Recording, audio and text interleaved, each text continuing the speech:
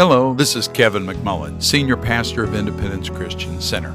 Thanks for joining us as we break the bread of life today. Our prayer is that your faith in our Lord Jesus Christ is strengthened by this word. God bless you. Glory to God. When I was in the Army, one of my drill sergeants, when giving instructions, used to say something on a fairly regular basis. And I don't know if all drill sergeants said this, but I know this one did. He said, "Let your conscience be your guide." Well, with some people, that's probably dangerous. But the fact is that as for those of us who are born again and have the Holy Spirit living within us, the conscience is a very, very, very crucial part of our walk. You know, when we can't talk about listening to God or being led by the Holy Spirit without talking about the conscience. The conscience, your conscience, is the voice of your human spirit. 1 Thessalonians chapter 5 and verse 23 says, "Now may the God of peace himself sanctify you entirely. And may your spirit and soul and body be preserved complete without blame at the coming of our Lord Jesus Christ." Notice that every one of us is tripartite, just like God is. He is a spirit. We're a spirit. Believe it or not, God has a soul because He says so. He says, "He who shrinks back, my soul will take no pleasure in him." And we know He has a body because Jesus is God in the flesh. I am a spirit, I have a soul, and I live in a body. Now, each part of your being, your spirit, your soul, and your body, each part has a distinctive voice. How many of you can readily identify the voice of the flesh? Yeah, I'm pretty familiar with the voice of the flesh. The mind, or the soul, is where the intellect and emotions and will are. It's reason, it's logic, it's emotions. That's not the seat of conscience. Conscience is not logical. Conscience is not emotional. Conscience is spiritual in nature. In Titus chapter 1 and verse 15, it says, "To the pure all things are pure, but to those who are defiled and unbelieving, nothing is pure, but both their mind and their conscience." Notice that Paul makes a differentiation between the mind and the conscience. And he says, for the impure, both their mind and their conscience are defiled, which means polluted or corrupted. When our conscience is corrupted, it does not work well. And so we need to protect it. That's why he says over in 2 Corinthians chapter 7, I believe it is in verse 1, "Let us cleanse ourselves, therefore, of all defilement, all corruption of the flesh and spirit." The fact is that, that we have to, our conscience and mind are not the same, and they will at times argue with one another. How many of you have experienced, you know exactly what I'm talking about. Your soul and either your soul wants to do something or your flesh wants to do something, and your soul is siding in with your flesh, but your conscience is going, no, no, no, no, no, no. Or your conscience is going, yes, yes, yes, yes, and your soul and your flesh are going, no, no, no. I think, God may have been appealing to Jacob's conscience when He reminded him of his vow. In Romans chapter 2 and verses 14 and 15, we're still talking about the conscience here. "For when the Gentiles who do not have the law, who don't have the Word of God, instinctively do the things of the law, these, not having a law, are a law to themselves, in that they show the work of the law written in their what? Their hearts, their conscience bearing witness, and their thoughts. So when the conscience begins to talk to us, thoughts float up out of our spirit, alternately accusing or else defending them. How many of you have had your mind come after you, but in your conscience you knew you had done what was right? Or your flesh is complaining. Or maybe it's the other way around. Your mind and your soul are hey, we've got this covered, and your conscience is going, no. No, that's the accusational part of it. All right. And so Hebrews 10 and 22 says this: let us draw near with a sincere heart, a heart that has without rocks in it, in full assurance of faith, having our hearts sprinkled clean from an evil conscience. What is an evil conscience? An evil conscience is a conscience that is weighed down by the things that we have allowed to get in. All right? Where we have violated it. An evil conscience on our bodies washed with pure water. Now I want to go back to Romans chapter 2 and verses 14 and 15 again, because we need to, this will bear a little bit greater scrutiny. When the Gentiles who do not have the law do instinctively the things of the law and do not have the law, they are a law to themselves. Okay, what is it? Instinctively. Literally the Greek says by nature, but the rendering there, instinctively, is good. In other words, intuitively. Intuitively. A guy with whom I worked when I was a computer operator, working my way before I went to the police department in Dallas. I didn't work in Dallas at the police department, but I was when I was a computer operator at the University of Texas Health Science Center. Medical Computing Resources Center. I went to UTHSCDMCRC. Say that fast 3 times and you get a gold star. This guy was a maintainer. He was into electronics and stuff like that. He loved it, and that's what he did. And one day he was doing something, and I noticed this major league scarring on the inside of his hand. It was his left hand, and I said, "What happened there?" He said, several years ago, he said, I used to love to build electronic things and components, and he said, I even paid the kids in the neighborhood to bring me electronic stuff that they found, capacitors and resistors and stuff like that. And he said I'd give them a nickel or whatever so that I could play with it and put it in stuff and everything. And he said one kid brought me something, and he said it looked on the outside kind of like a capacitor. And he said I gave him a nickel for it, and when he handed it to me, he said I even said aloud out of my mouth, "That's a blasting cap." He intuitively knew what it was. His mind didn't know what it was, because later he got that out and without thinking was holding it, thinking it was a capacitor, and he hooked it up to electricity to charge it. And when he did, it exploded and tore up his hand.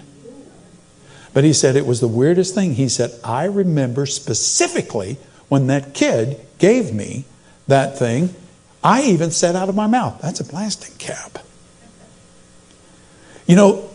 Our conscience will talk to us. The Spirit will talk to us. So, well, what's the difference between our conscience leading us and the Holy Spirit leading us? For all intents and purposes, we are to obey either one. When the Holy Spirit speaks to us, it will have a stronger punch to it. But when our conscience is talking to us, we do detect it, and it is not to be ignored. Everybody say amen. Because that is that instinctive part of us. That's because it comes from the deepest part of our nature. And it is what Immanuel Kant might have called the categorical imperative, that we obey it. Romans chapter 8 and verse 12 says this: "So then, brethren, we are under obligation not to the flesh to live according to the flesh." And he goes on to say, "For if you're living according to the flesh, you must die." But I want you to notice that we are under obligation. Some people think God doesn't put any kind of obligatory. And let me rephrase that, because obliged. has fallen out of, it's the word's come into disuse. But it is our duty to obey the Spirit. It is our duty to say no to the flesh. Because if we say yes to the flesh, it brings death. How many of you are with me here? It is an obligation. God's law is universal. God's law is always best. When He commands something, it is to be obeyed. To disobey is sin. Some of that is cultural. Some of it is instinctual. Some of it is training. I mean, some of it, our consciences grow up. We kind of absorb the value system of the world and the culture around us. But then God comes in and begins to renew. First of all, with the Holy Spirit. When the Holy Spirit moves into your spirit at the new birth, your conscience goes from death into life. And so it still needs to be trained. Don't get me wrong. It still needs to be trained. But it will lead you in the right direction the vast majority of the time. In fact, in James 4:17, James says, therefore to the one who knows the right thing to do and does not do it, to him it is sin. We look at that and we go, well, yeah, but what we don't see is that the word translated know, or knows in this case, in the Greek, is the word oida, which means to know intuitively. In other words, for the one who knows in his or her gut the right thing to do and doesn't do it, it's error, it's sin. It's this visceral thing that is within us. Jesus even said it on the last day of the great feast. He said, he who comes to me, I will give him living water, and it will become in him, out of his innermost being will flow rivers of living water. And the word innermost being is from the word koilia in the Greek, which literally means intestines. Right down here. The spirit of man is the candle of the Lord, searching out all the inward parts of the belly. Over in Proverbs. Failure. How many of you have ever had done something that you knew you shouldn't have done, and your conscience really started pestering you? Good. That means your conscience is healthy. And I'm telling you, I have given a name to my conscience. Nag.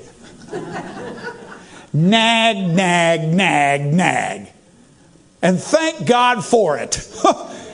I mean, it never gives up. Your conscience, in fact, the very word conscience, and so we'll give the young director back there a workout following the wayward pastor.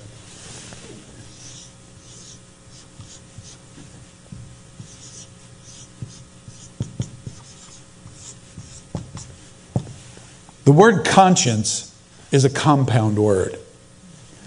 Con, coming from the Latin root meaning with, and science, coming from the Latin word meaning knowledge. So this isn't direct knowledge.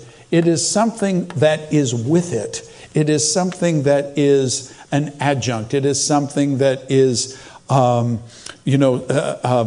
appurtenance, a very, very important one. And in fact, it has it has very little to do with, or nothing to do actually, with our soul. These are our deepest convictions which ride shotgun with the intellect. A dead human spirit, that is someone who is not born again, who is apart from God, will produce a grossly deficient conscience. Because they do not have the life and the nature of God. They do not have the Holy Spirit living within them. There are many tribes, whether they were American Indians or whether they're Africans or Asian tribes and everything, that because of the enmity, we were talking about it the other day about how certain teams have changed their names, because they didn't want to offend Native Americans. There are no Native Americans. Yes, the Native Americans in my heritage were here to meet the Mayflower when they arrived and all that kind of stuff. But all humanity came from the other side of the world. It's just that the Native Americans arrived much earlier than the Europeans. And the Native Americans did not get along with each other. Whether they were Crow, they were Pawnee or Crow or Sioux or Chickasaw, Choctaw, Creek, Seminole, Osage, Arapaho, Cheyenne, and they warred with each other. All right, and they would see, and the same is true of tribes in Africa. The same is true in Europe. Of all, and that is, you're not one of our people, therefore you don't. You don't matter. You're a none person. You're not. Killing you would be considered meritorious and rewardable in my tribe. And probably vice versa. That is a conscience that's deficient. Amen. Everybody, Now, they would have, their conscience would say, we need to be kind or whatever to the people of our tribe. But in the Christian, the conscience has a new foundation. First, it is the Spirit of the living God who comes into us at the new birth. And then what do? We begin to renew our mind with the Word, and we begin to train our conscience with the Word. And if you want to hear, and if we want to hear the voice of the Holy Spirit walking through our lives, being attentive to the conscience becomes very, very strategic. God wants me to obey my conscience. Everybody say amen. Hebrews, again, 10 and 22. Let us draw near with a sincere heart, in full assurance of faith, having our hearts sprinkled clean from an evil conscience and our bodies washed with pure water. Where does the Holy Spirit live? He lives in our heart. He lives in our spirit. We know that from Galatians 4:6. And Romans 9:1 says, what did Paul say? I am telling the truth in Christ. I am not lying. My conscience testifies with me in the Holy Spirit. Now, in 1 Timothy chapter 1 and verse 5, what does Paul say? But the goal of our instruction is love from a pure heart and a good conscience and a sincere faith. What is a good conscience? A good conscience is one that is obeyed. Note the key words of this passage. Pure heart, good conscience, sincere faith. 1 Timothy 3:8 and 9. What does he say concerning deacons? Talking about service. It's service in the church. Positions of service within God's church. Deacons likewise must be men of dignity, not double-tongued or addicted to much wine or fond of sordid gain, but holding to the mystery of the faith with what?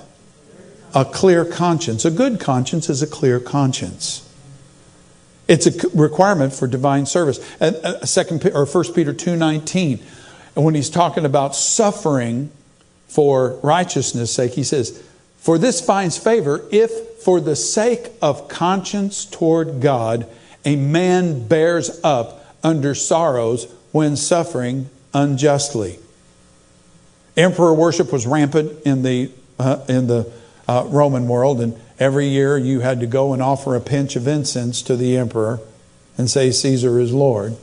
And Christians, those who did so, were considered lapsed. And many said, I can't do that. My conscience will not allow me to elevate anyone even to the level of my God, much less above him. Amen. We'll come to Titus chapter 1 and verses 15 and 16. We just read that a minute ago. To the pure, all things are pure, but I want to add some to it. But to those who are defiled and unbelieving, nothing is pure. Both their heart and their mind and their conscience are defiled.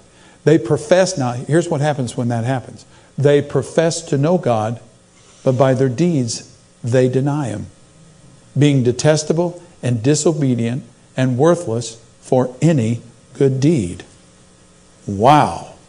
A defiled conscience. How many of you have a computer? How many of you have ever had the joy of a corrupted hard drive? Oh my gosh. My computer on my desk had, it's a good computer, but the company that built it put in a hard drive that has a reputation for failure. I didn't know that. And I came in one day and turned it on, and nothing. I mean, it wasn't the blue screen of death, but it wouldn't boot.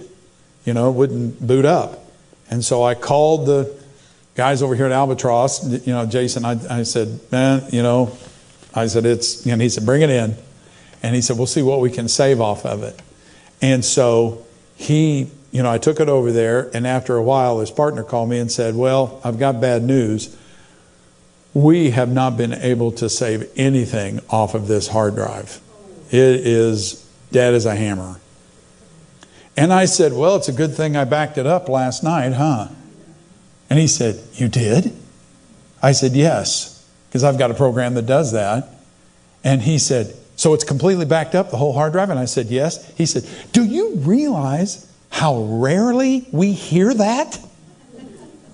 He said, most of the time, when we tell people this, you can hear weeping and gnashing of teeth on the other side because all their data is gone. And I said, well, no, I've got a backup. He said, is it on a hard drive? I said, yeah, I'll bring it to you. And so they were able to restore the whole thing. And I got it back with a hard drive that works. And all my data was there. Yay! I wish I could say that happened every time. Because I've had failure. But see, having been a computer operator in the past, I know how important backing up your data is.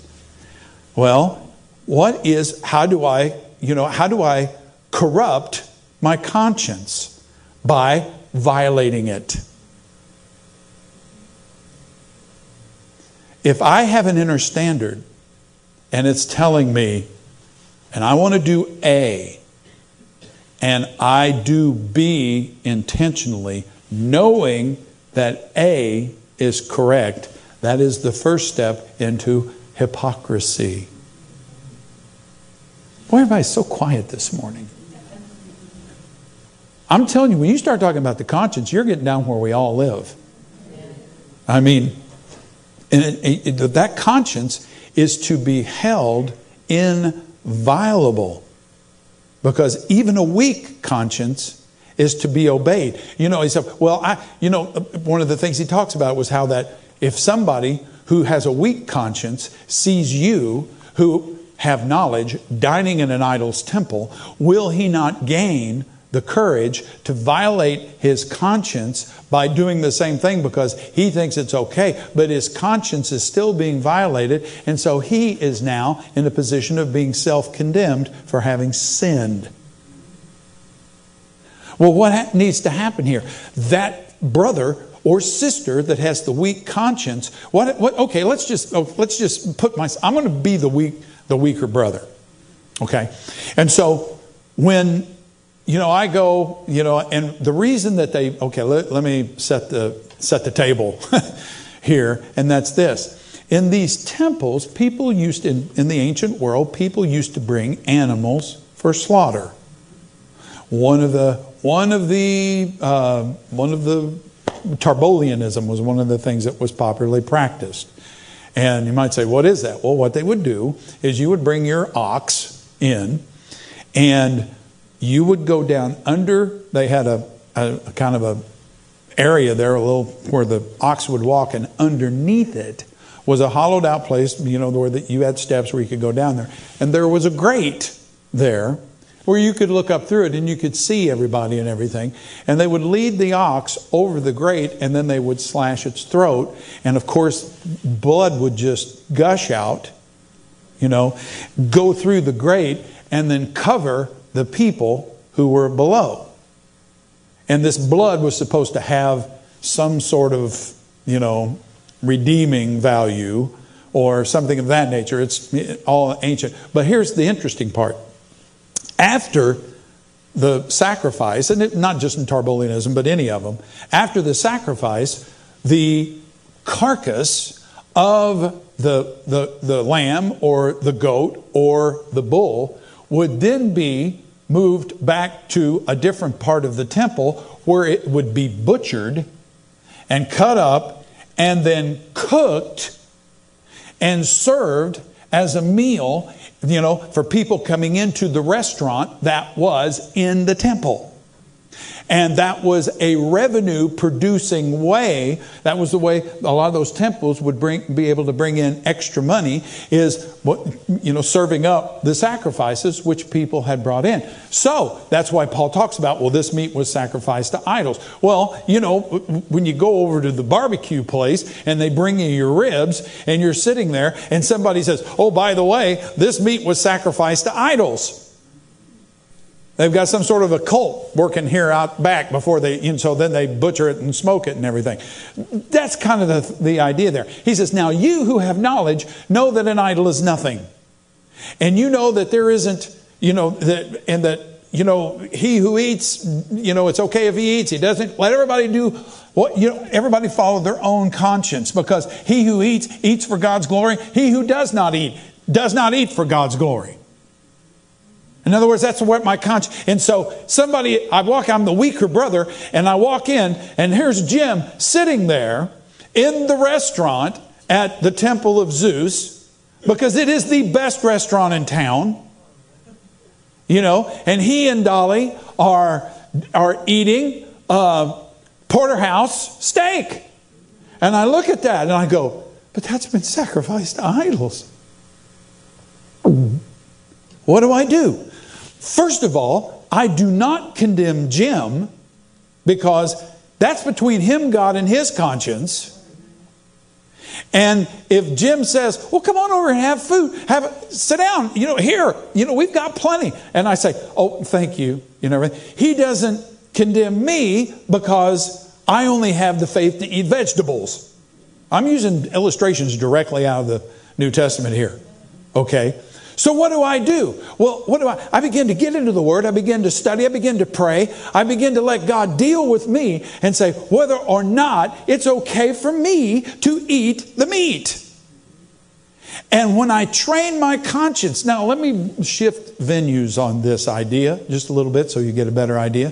What if I am in a cessationist denomination, one that does not believe in the gifts of the Spirit, one does not believe that the baptism of the Holy Spirit is for today, or that it is not accompanied by speaking in tongues. And I've been taught all of my Christian life that speaking in tongues is of the devil, and that it is evil, and that I should run away from it. And all at once, several people around me in whom I have confidence and friends of mine are suddenly filled with the Spirit, and they start telling me, you need this experience. Believe me, that's not a small hurdle for people to overcome. So what do they have to do? They have to go to the Word. They have to pray. Might not even be bad to do a little fasting. And then maybe watch these people who suddenly had this demonic experience to see if it's really demonic or not. Because you're going to have to deal with that before you can come to the place that you can have faith to receive. When Paul says, blessed is he who does not condemn himself in what he enjoys. I mean, if I'm somebody who believes that eating meat is sinful and that it's a travesty of some sort, then when the host brings out steak or ribs or grilled hamburgers, or is anybody getting hungry besides me? I got to keep an eye on the clock there. I mean, everybody's starting to salivate. Like that. I've got a dilemma on my hands.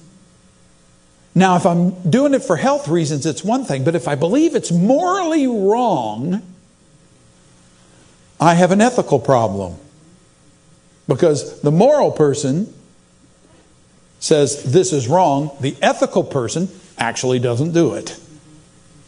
How many of you are with me here? Ethics are our morals expressed. And so, dealing with my conscience, realizing that,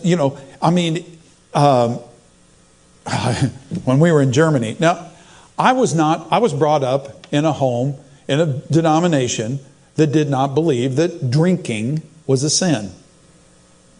And so I didn't believe that, but I always had that, if I were really a Christian, I wouldn't do this and everything. And when I came into a group of people, they were holiness oriented, and so they encouraged that.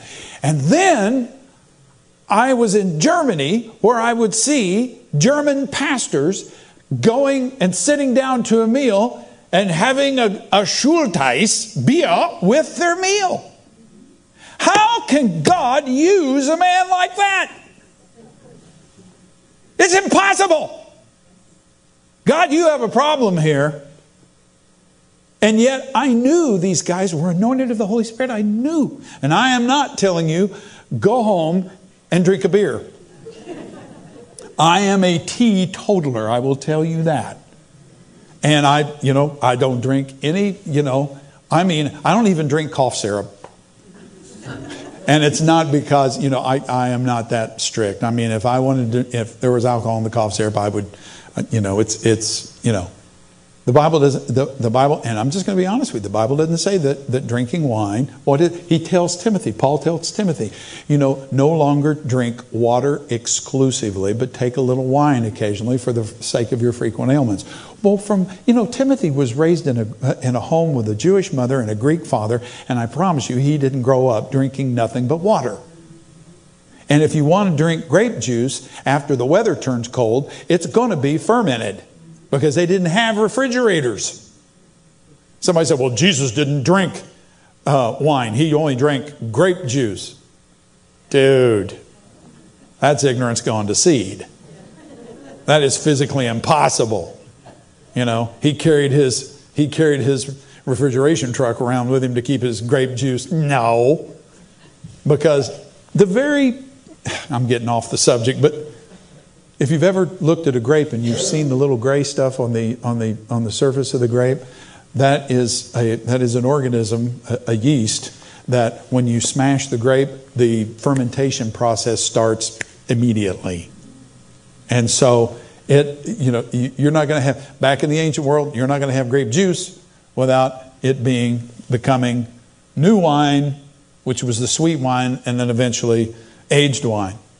And so here are these German pastors drinking we were talking about the other night, a Schulteis beer. That was the real popular when I was there. Schulteis, and they'd squirt some raspberry juice in it, and it was known as a Berliner White, a Berliner Weisse. And their beer is very different than our beer. Their beer is very, very smooth. It'll sneak up on you, because you can drink one or two, and everything just keeps getting funnier and funnier. And you don't even know really for sure what hits you, And so here are these German pastors and German Christians, solid people, tongue talkers, drinking their beer and rubbing their bellies and speaking of the goodness of God. And for a teetotaler kid from the Midwest, it's like, man, I'm in a conundrum here. So what do? I say, Lord, is it okay for me to drink? Well, do you want to? No, not really. Then don't. But don't condemn someone who has a glass of wine with their, gosh, man, I'm all over the place today, am I not? But we are talking about a conscience. So if I walk into a restaurant and you're sitting there and you have a glass of wine on your table, you don't have to go, I don't want Pastor to see me drinking this. Why? Because it's wine? No, because it costs $400 a glass.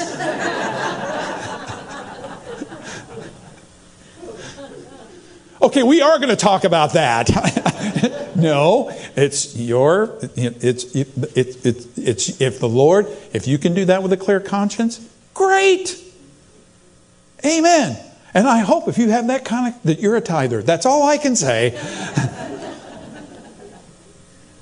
But we are to hold our conscience inviolable. In other words, we are always to obey it. We are not to defile it. 1 Corinthians 8:7. Not all men have this knowledge, but some, being accustomed to the idol, and now talking about the eating of food sacrificed to idols, eat food as if it were sacrificed to an idol, and their conscience, being weak, is defiled. In other words, what was the meal? It was fellowship with that God. And the blood of that bull in the Tarbolian came on me, its life came on me, and now I'm going to get to eat its flesh and actually consume it and be at union with it. Well, we realize that is not the case. because we know that an idol is nothing. But at the same time, Paul says, I don't want you fellowshipping with demons. We just read it, 1 Timothy 1:19. He says, keeping faith and a good conscience. We didn't just read it. Keeping faith and a good conscience, which some have rejected. When we reject a good conscience, we will suffer shipwreck in regard to our faith. People who ignore their conscience are training themselves to ignore the Holy Spirit. 2 Timothy chapter 4, verses 1 and 2. The Spirit explicitly says that in the later times, some will fall away from the faith, paying attention to deceitful spirits and doctrines of demons. Look at this. By means of the hypocrisy of liars, seared in their own conscience as with a branding iron. We are seeing that today in the hyper grace movement. People say, no, it's okay. It is not okay. And their own hearts tell them that it's not okay. I'm going to tell you out there that people who decide they want to be a different gender, they know in their heart of hearts, I promise you they know in their heart of hearts that that is wrong. And to say nothing of homosexual acts.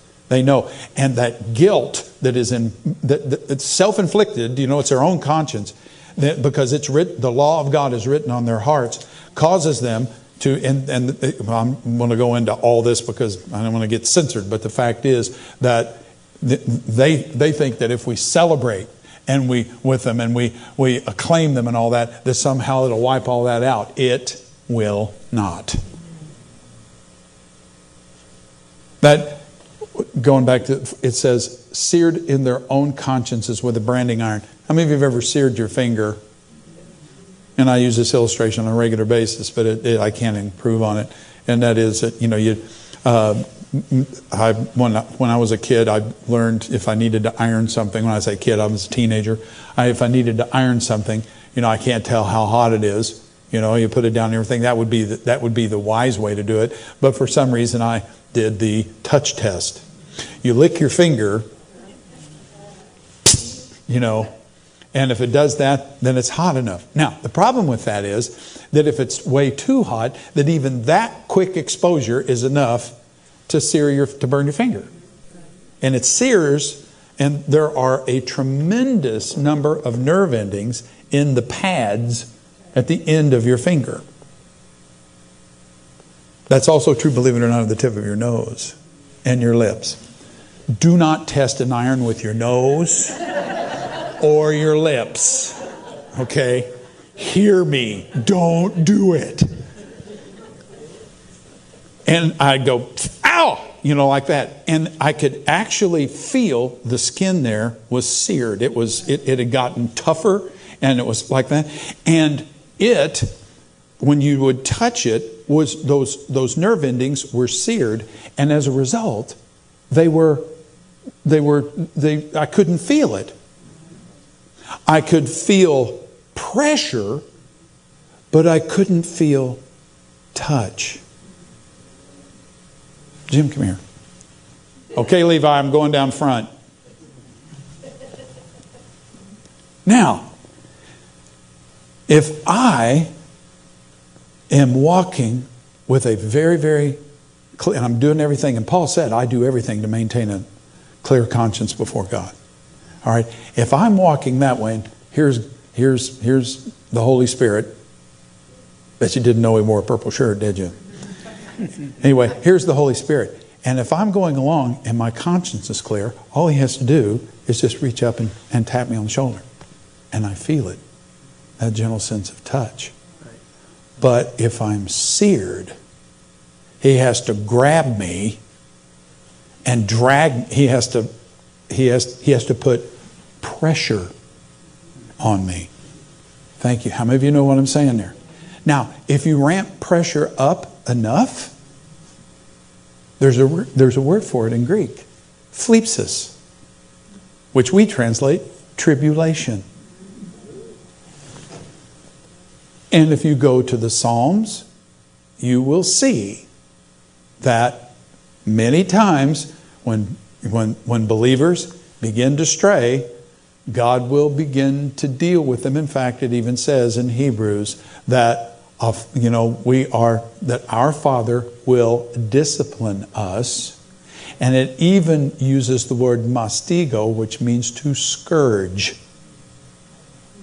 El spanko. And I heard a preacher say a long time ago, the scripture says, he who spares the rod hates his son, and my daddy loved me.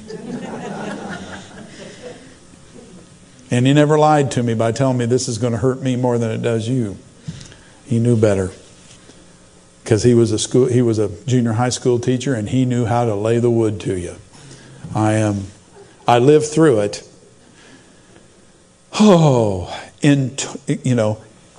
If I'm ignoring, when David says, I want to be a man of integrity, what does that mean? I am obeying my conscience. I am integrated. I am fully locked in. I'm not disheveled and piecemeal. That's what integrity is. It's when I know something in my heart, I'll walk in it. Are we perfect at this? No. But the illustration that I've used for many, many years, man, I'm really giving Levi a workout today, I want you to know. The illustration that I've used for many, many years is think of your conscience. How many of you remember this 3D thing?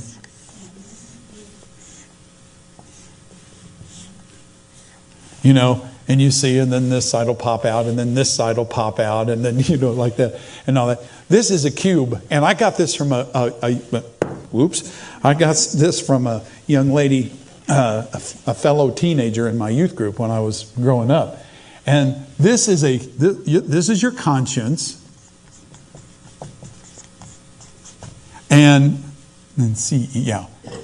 think of it as a cube of cheese. And it is rotating. It's alive. And whenever I violate my conscience, a little corner of it gets nicked off. Now, then I violate my conscience again. Then again. Then again.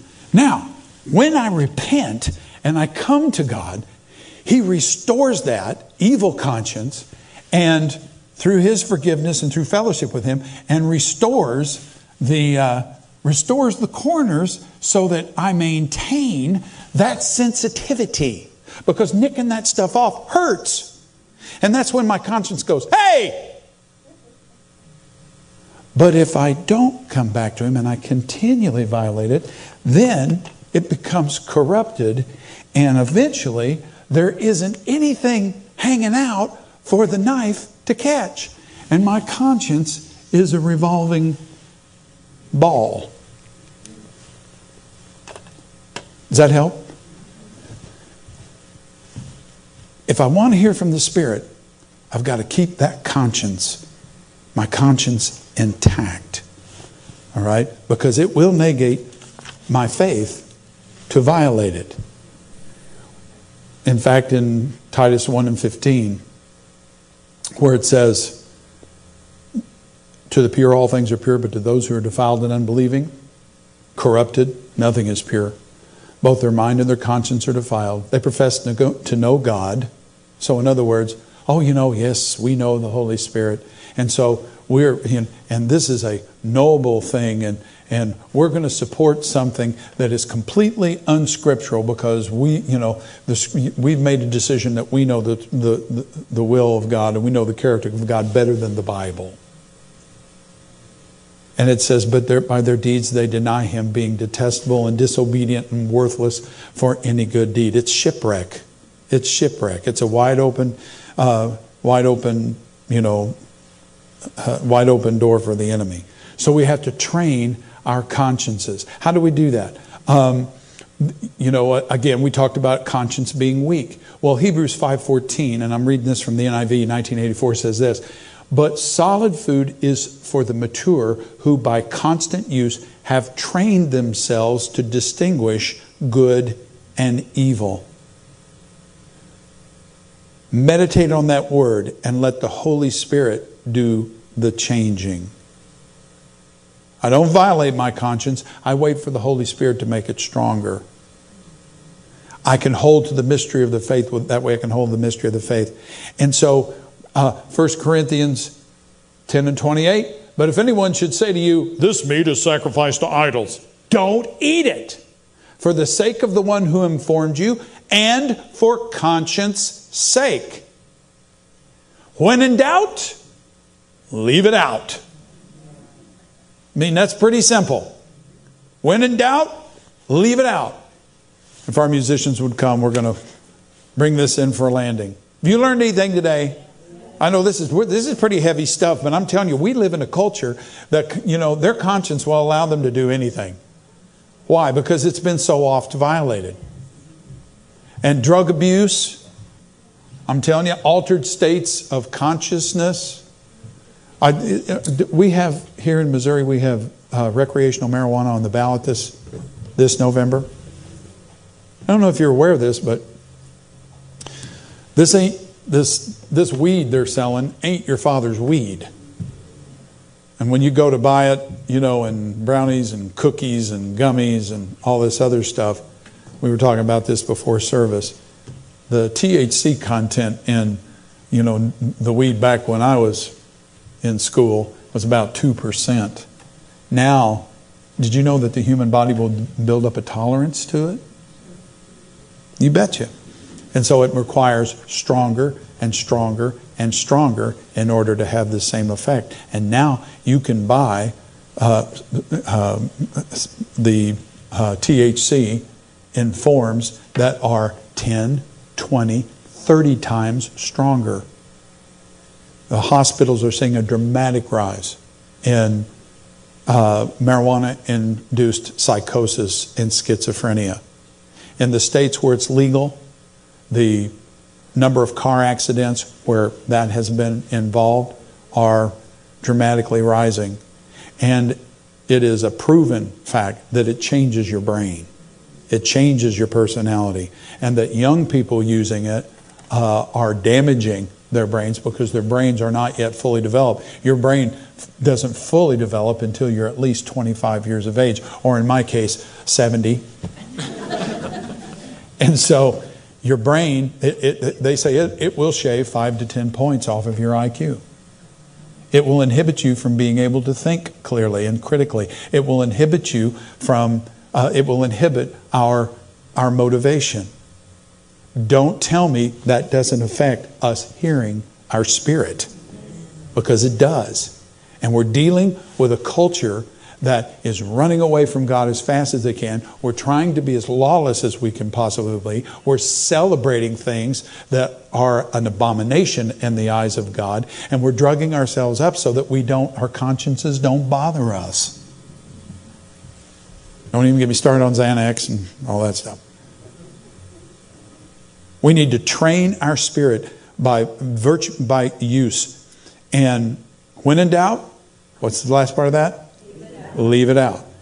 Acts chapter 24, verse 16, Paul standing before the Sanhedrin said, in view of this, I also do my best to maintain a blameless conscience before both God and men.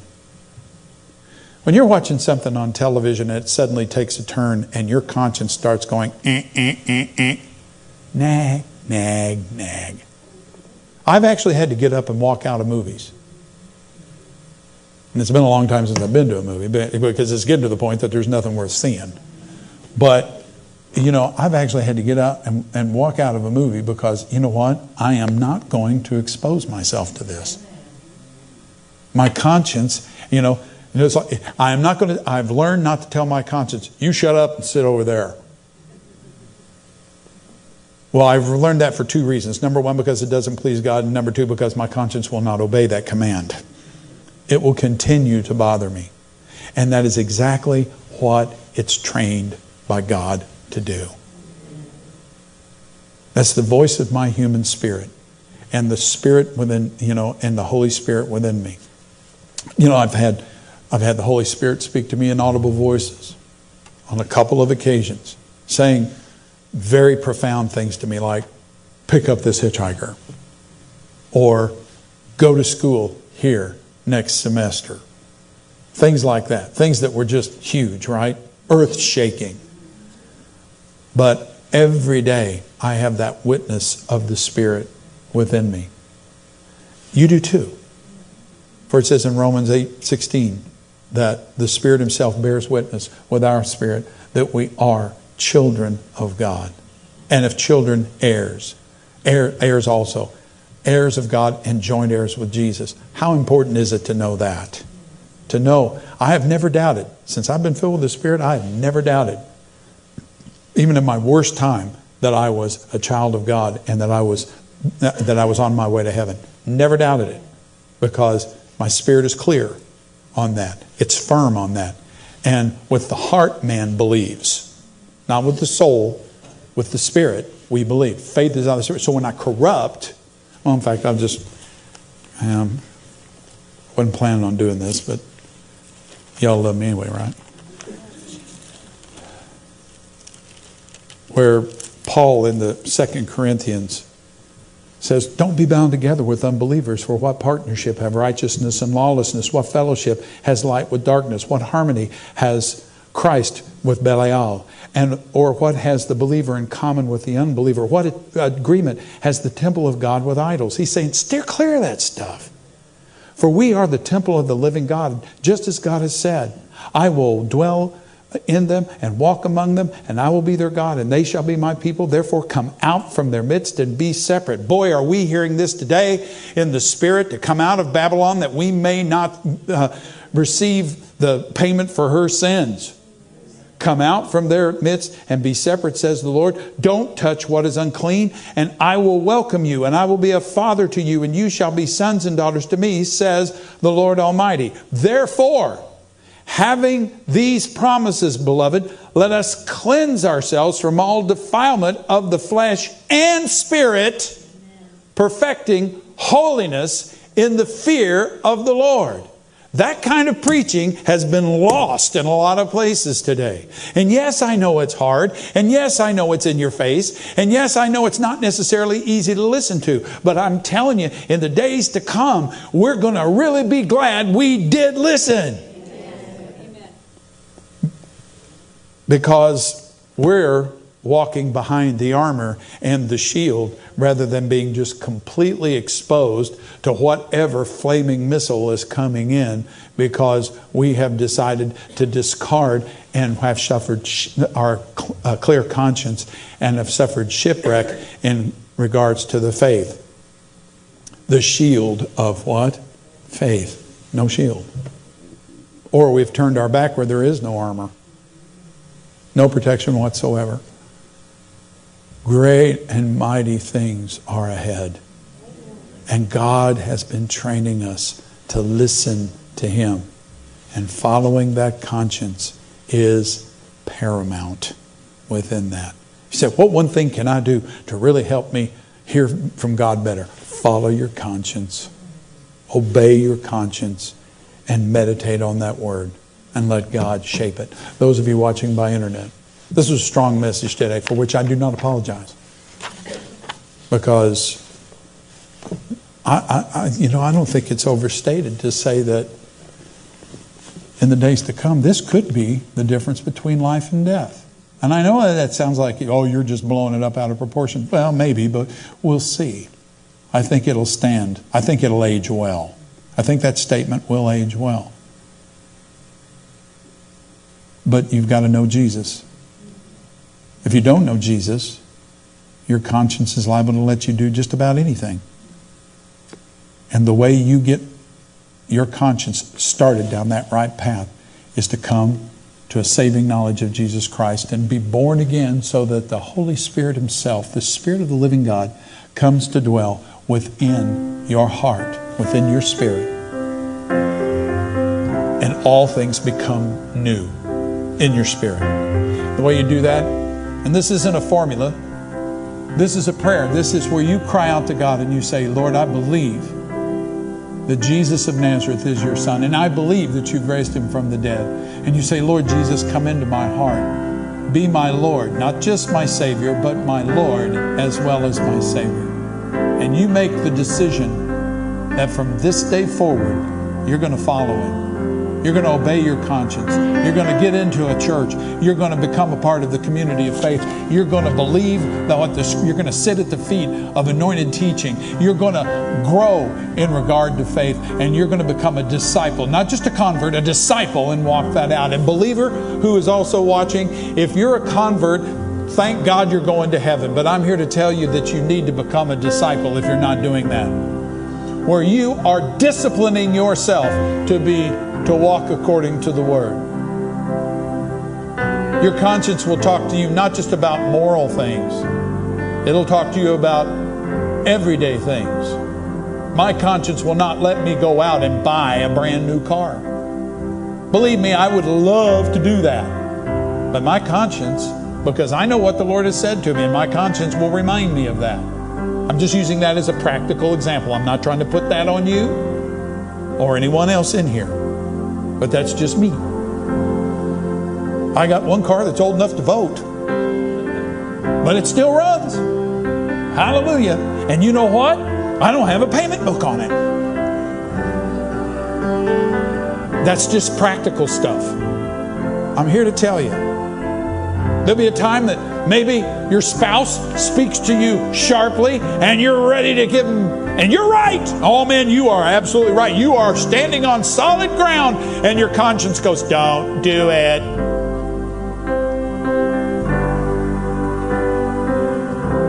You've been at the post office and you're standing in that line that never moves. And you notice that the clerk has been kibitzing, we used that word earlier today, with all of these people, and you're in a hurry. You need to go, and they're taking too much time, and you finally get up there, and it's your opportunity to give this individual both barrels and ask for the postmaster and fill out your complaint form. And that little voice in your spirit says, be nice, be sweet. That's what we're talking about. Amen. Father, in the name of Jesus, let's all stand. Father, in the name of Jesus, we thank you that you have given us, that we are spirits just like you, and our spirits talk to us. Talk to our souls. Help us to train our minds, to be transformed, so that, Lord, we not only hear, but we obey. Because you get a Christian whose soul and spirit are on the same page. The flesh hasn't got a prayer of being successful and leading us into sin. And in the name of Jesus, I pray over those watching by web as well as everyone here, that, Lord, we probably knew all of this, but it's been good to hear it again. And in Jesus' name, we give you the glory and thank you for your help. Amen and amen. We hope this message has been a great blessing to you and has helped build your faith in Jesus. We encourage you to visit our app, Independence Christian Center, on your cell phone, available from the Apple App Store or Android, Google Play. You can also find us on Apple TV, Roku, Amazon, YouTube, and Facebook, again under Independence Christian Center, or at our website, iccfamily, all one word, .org, iccfamily.org. Our heart's desire here is to labor with the Lord in building His body. Until next time, may God's very best be yours.